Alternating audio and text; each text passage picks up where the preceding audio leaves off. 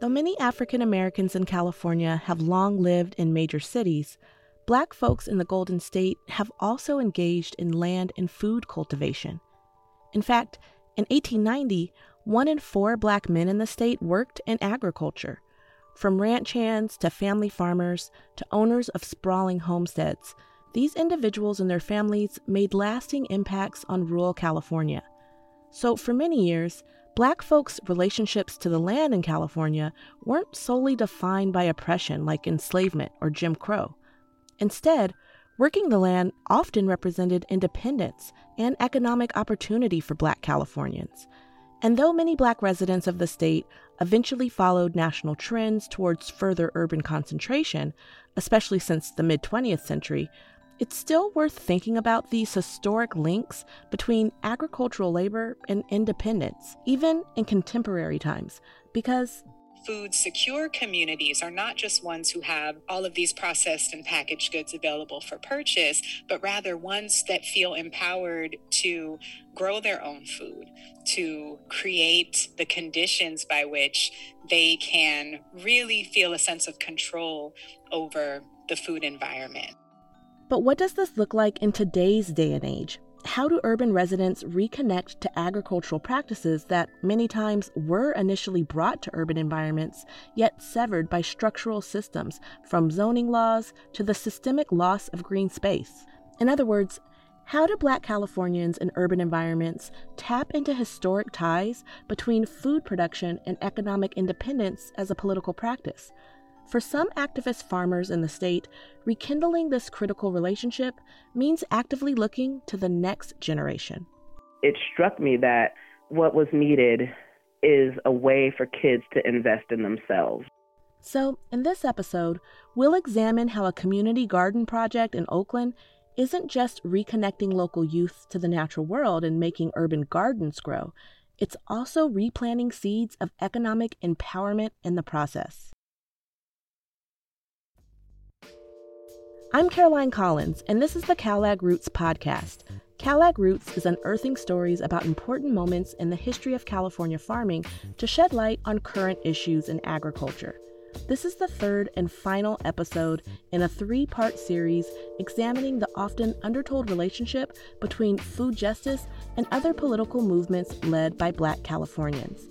This series is a follow-up of sorts to our previous 6-part series, We Are Not Strangers Here, which highlights hidden histories of African Americans who have shaped California's food and farming culture from early statehood to the present.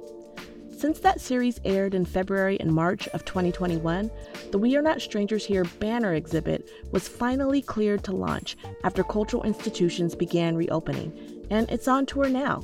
So if you're interested in visiting or booking the exhibit, or listening to the podcast series that accompanies it, check out www.agroots.org to learn more. Throughout this series, we've shined a light on various ways that Black folks in the state have used food either as the heart of a social movement or as one important tool for larger social action in ways that have shaped notions and expectations of food justice in California. These efforts included community endeavors like World War II-era cooperative markets and the Black Panthers' free breakfast programs of the late 60s and 70s, community initiatives that made lasting impacts.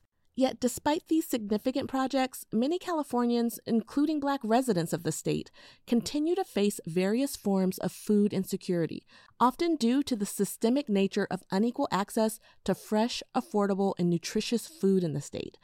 So during this series, we talked to Dr. Annalena Hope Hasberg, incoming Associate Professor of Sociology at Cal State LA, to help us think through the broader relationship between inequity and food. A scholar, activist, and educator, Dr. Hope, as she's known to her students, reminded us that while certainly structural in nature, unequal access to food pathways affects people's lives on a street-by-street, neighborhood-by-neighborhood level. So in South Central Los Angeles, where I am currently living and working, and in some sections of Oakland and San Francisco, where I grew up, the foodscape is largely made up of liquor stores and fast food joints and gas stations. It's a foodscape decades in the making. So, for example, in Oakland, which is the focus of this story, as early as the 1960s, large-scale supermarkets drove out competition from many smaller grocers, causing neighborhood shops to permanently shutter.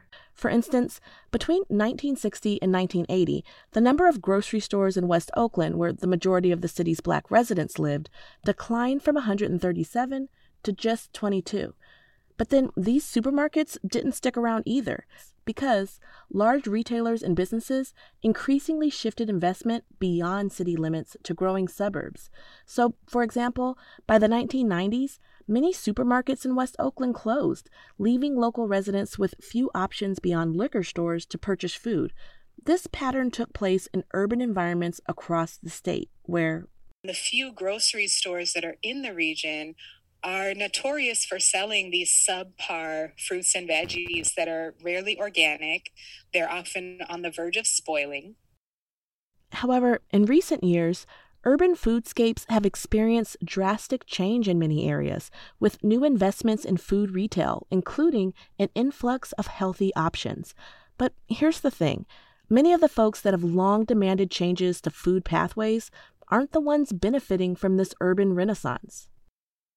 This cruel irony of gentrification, as it's taking place in these same areas, is that the foodscape is improving. We're seeing new markets and restaurants and cold-pressed juice bars and everything that we've been asking for generations and looking for and wishing for. But these amenities are coming up alongside this demographic shift and this widespread displacement of the people who have been in these neighborhoods for generations. In other words, the folks who have been in need of better food amenities, ironically, now can't afford to stay and enjoy them. And this displacement is part of a larger history of inequity. We know that Black families were particularly hard hit by the mortgage crisis of the early 2000s, so we were losing the homes that we were able to painstakingly get. Ownership that was only made possible after decades of redlining and racial covenants that prevented Black homeowners from buying property in neighborhoods where it would appreciate in value. Exacerbating long histories of redlining and the recent mortgage crisis are also additional concerns increasing housing precarity for many Black Californians. Now we're being disproportionately displaced by gentrification and redevelopment projects. Taken together, these multiple dynamics have resulted in an environment in which a majority of us are renters for all of these reasons and more. And people who rent or people who are housing insecure, we don't have the same decision-making power about what our neighborhoods look like. And this is reflected in the absence of healthy food options as well. So when healthier options finally begin cropping up in urban neighborhoods, but in tandem with economic practices that price many residents out of their own communities, scholars and activists like Dr. Hope can't help but to ask, well, what do we mean when we say healthy food? Whose health are we prioritizing? Is it the health of the market or is it the health of the community? One way of thinking about empowering communities and their relationships to food is approaching this work through the lens of food sovereignty, a term that isn't always associated with urban environments. Food sovereignty is this notion that is generally applied to the rural. So nations like Haiti, places like Cuba, places where there's more land. Rural places where food production seems more central to folks' everyday lives than it might be in urban spaces. Because at the core of food sovereignty is this idea that the people who eat, the people who produce and consume food should be at the heart of food systems rather than corporations, rather than market processes. But it's a notion that Dr. Hope also asserts can be applied beyond rural spaces. My work tries to bring food sovereignty from this global rural perspective and apply it to the urban. My contribution is what I call citified sovereignty. A concept that helps us ask, how do we create autonomous food environments here in places and spaces where we might not own the land that we live on, right? That we are in charge of stewarding. There might be way less of it, but what does it look like when we are able to govern it and cultivate it autonomously. It might look like the Acta Non Verba Youth Urban Farm Project in Oakland, where young growers are using urban farming to challenge oppressive dynamics and environments, one plot at a time. Today's urban farms have roots in city gardening and farming practices brought to California by successive generations of migrants. In fact, we can view our current renaissance of urban farming as a contemporary harvest from previous seeds of social justice activity. However, despite these deep roots, for some new urban farmers, the practice of agriculture didn't just seem novel at first. It seemed downright otherworldly. I recently learned, as crazy as it sounds, that food is grown. I had no idea.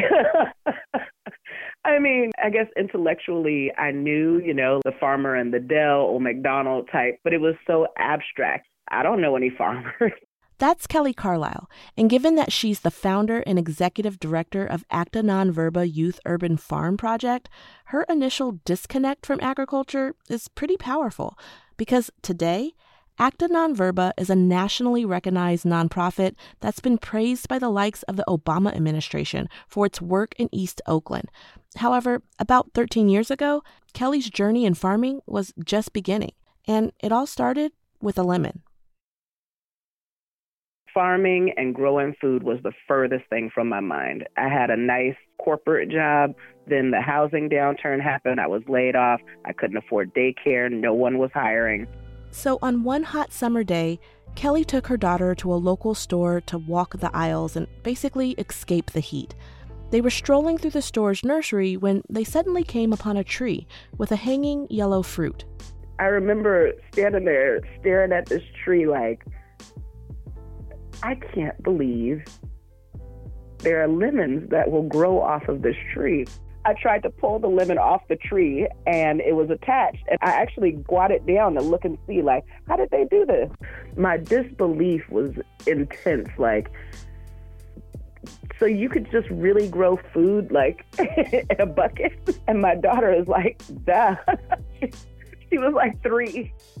Using her EBT, Kelly decided to buy the tree, plus a garbage can and, with some guidance from the sales lady, some potting soil. And then she put the soil in the garbage can and put the lemon tree in the soil and watered it for weeks and weeks and weeks, daring the tree to grow more lemons. And it grew 2 more, and I was in love from that moment on. It was over for me. And then I went back weekly and bought more seedlings, anything that I thought I might eat. Yet, despite all her early success in her yard, she still had trouble imagining her home garden as an actual source of sustenance. But the thing is that I didn't eat any of the things that I grew, for at least a year, because it didn't have a sticker on it.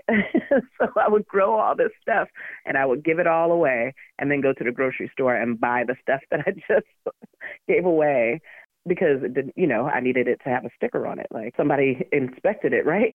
She eventually learned about safe pesticides and other best practices and even discovered her own family's history with home growing. And then we got little bugs and I was telling my mom about my garden and she's like, oh, little bugs. I think those are called aphids. And I was like, what? And she was like, yeah, my dad had a garden. My mom's from Georgia.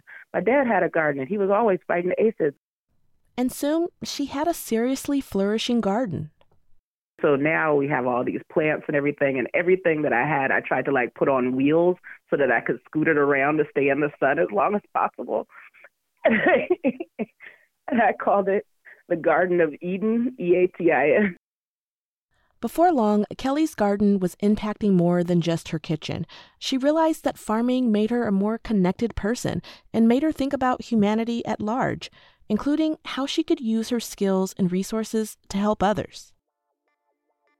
She figured out her broader purpose in 2010 when Gavin Newsom, then mayor of San Francisco, first proposed a new kindergarten to college program that provided the city's kindergartners with $50 to start their own college funds. I was reading all the articles about it and read the comments, right, from citizens, San Francisco, people that were highly upset that their tax dollars were going to these kids that didn't earn the money.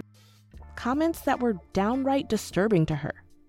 Some of the comments were, I don't care if little Jamal goes to college. I just want my kid to have a great education. And the one that really struck me was a commenter said, I wish you all would stop telling these kids that they need to go to college. The world only needs so many nuclear physicists, but we'll always need janitors, and you don't need a college degree for that. It was a comment that truly struck a chord with Kelly and made her not only wonder, who decides who gets to be a nuclear physicist? Who says that a janitor can't be a nuclear physicist? But it also made her think, what does this mean for a free country, that some people have opportunity and some people don't? And in August 2010, she came to a critical conclusion. If taxpayers are mad that children aren't earning the money that will help them reach higher education, then maybe kids need to take that on themselves.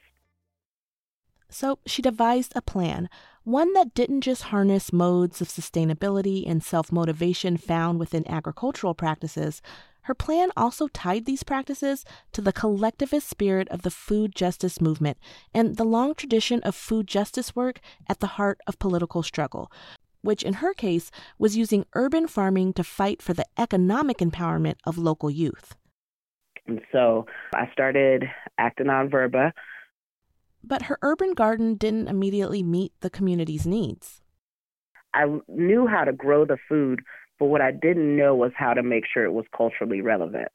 Because though Kelly is Black herself, she didn't necessarily share dietary customs with her neighbors. For example, take soul food staples like mustard and collard greens that are popular in some African American cuisine. We grew up Muslim, and those things are definitely not on the menu, at least for our family. We never had collards growing up. So it was not a part of my history in the least. And that was only part of her community she was trying to reach. The community is primarily African American and Latinx. So my idea of cultural relevance was to find plants that had a name in Spanish. A tactic that didn't initially yield the best results. So I grew epazote the first year, and nobody wanted epazote. And I grew broccoli and stuff that, that I would eat.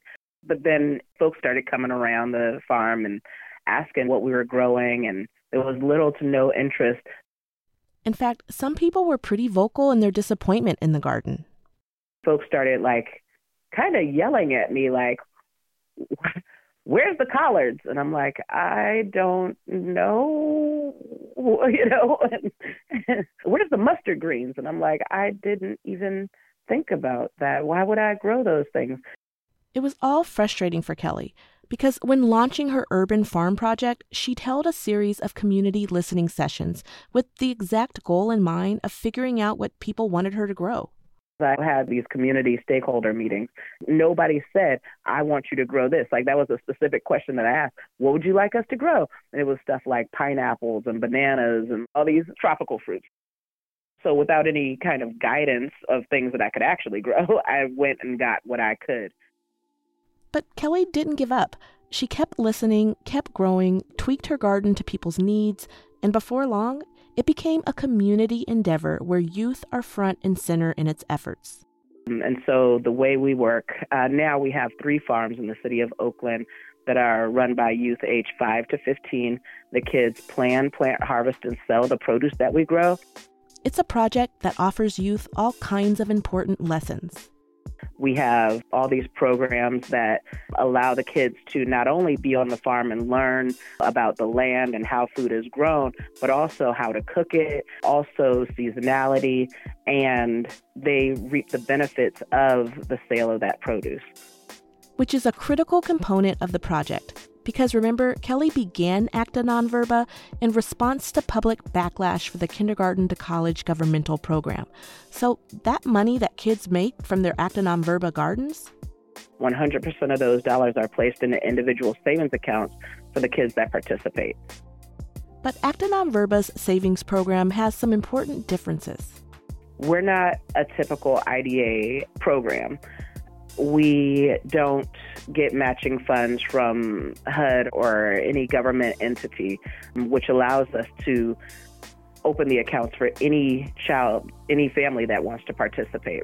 If we were to use the regular model of IDA accounts, what we learned was that the kids' parents had to basically not work because the income limits for those dollars are so low that even the working poor made too much money to put into the account. So we skipped that step. And now we have close to 30 accounts open now.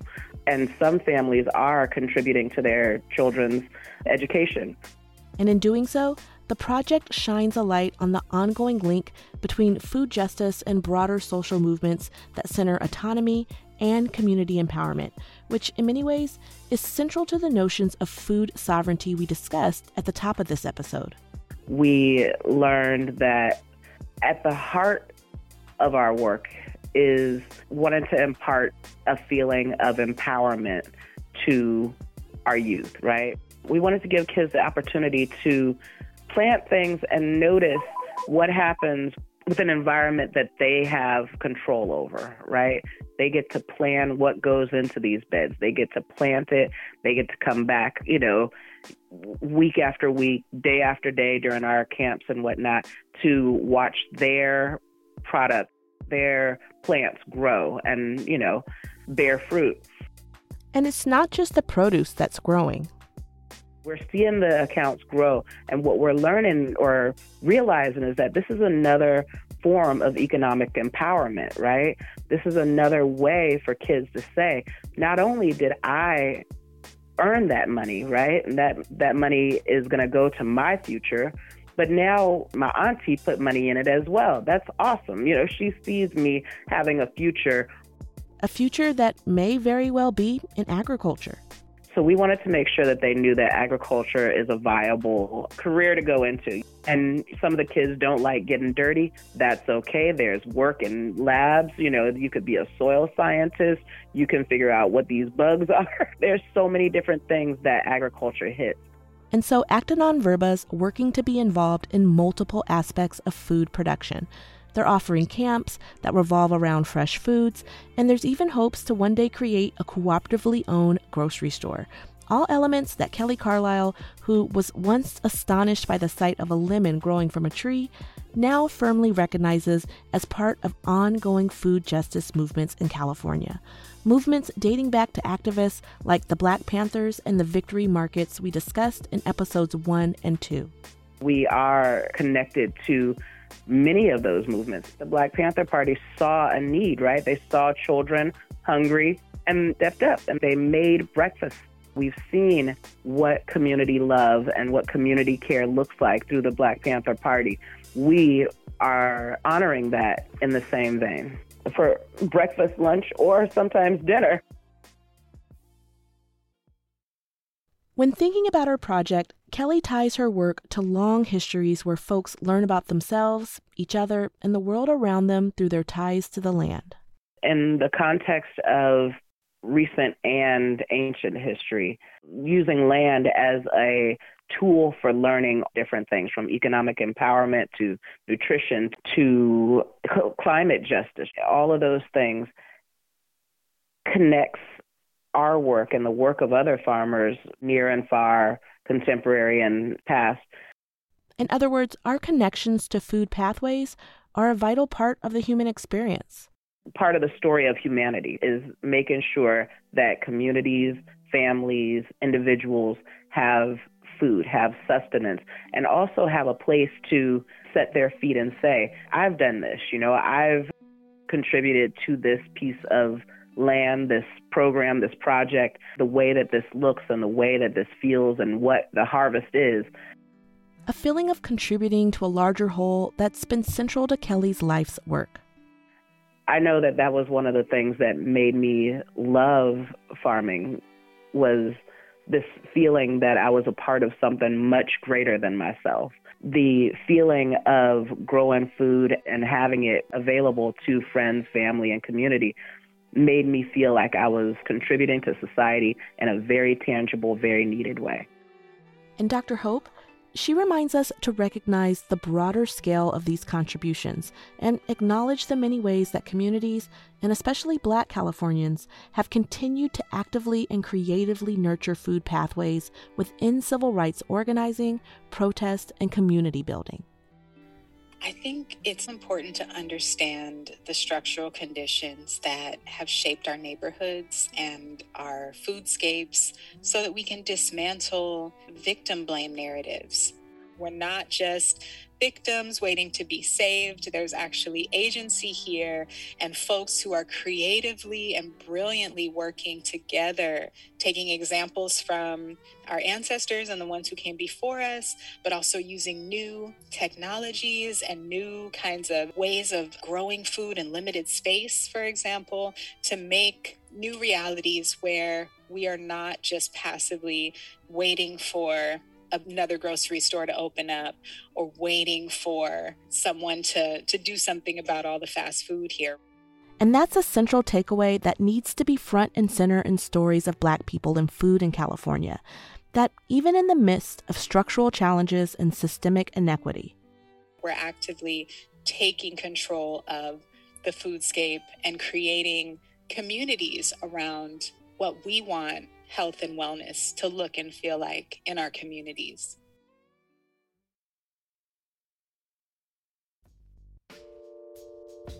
Thanks for listening to the CalAg Roots podcast. If you liked what you heard, you can check out other stories like this one at www.agroots.org or on Apple Podcasts or anywhere else you get podcasts. And by the way, if you subscribe and rate this show, it'll help other people discover it. Now for some important acknowledgments. This podcast was written by me, Dr. Caroline Collins, postdoctoral fellow at UC San Diego and CalAg Roots producer at the California Institute for Rural Studies, and it was edited by Lee Schmidt, associate storyteller and researcher at the California Institute for Rural Studies. This 3-episode project was made possible with support from the 11th Hour Project at the Schmidt Family Foundation. And finally, special thanks to our interviewees for this episode, Dr. Annalena Hope Hasberg of Cal State LA and Actanon Verba founder and executive director Kelly Carlisle. We appreciate their contributions to this story.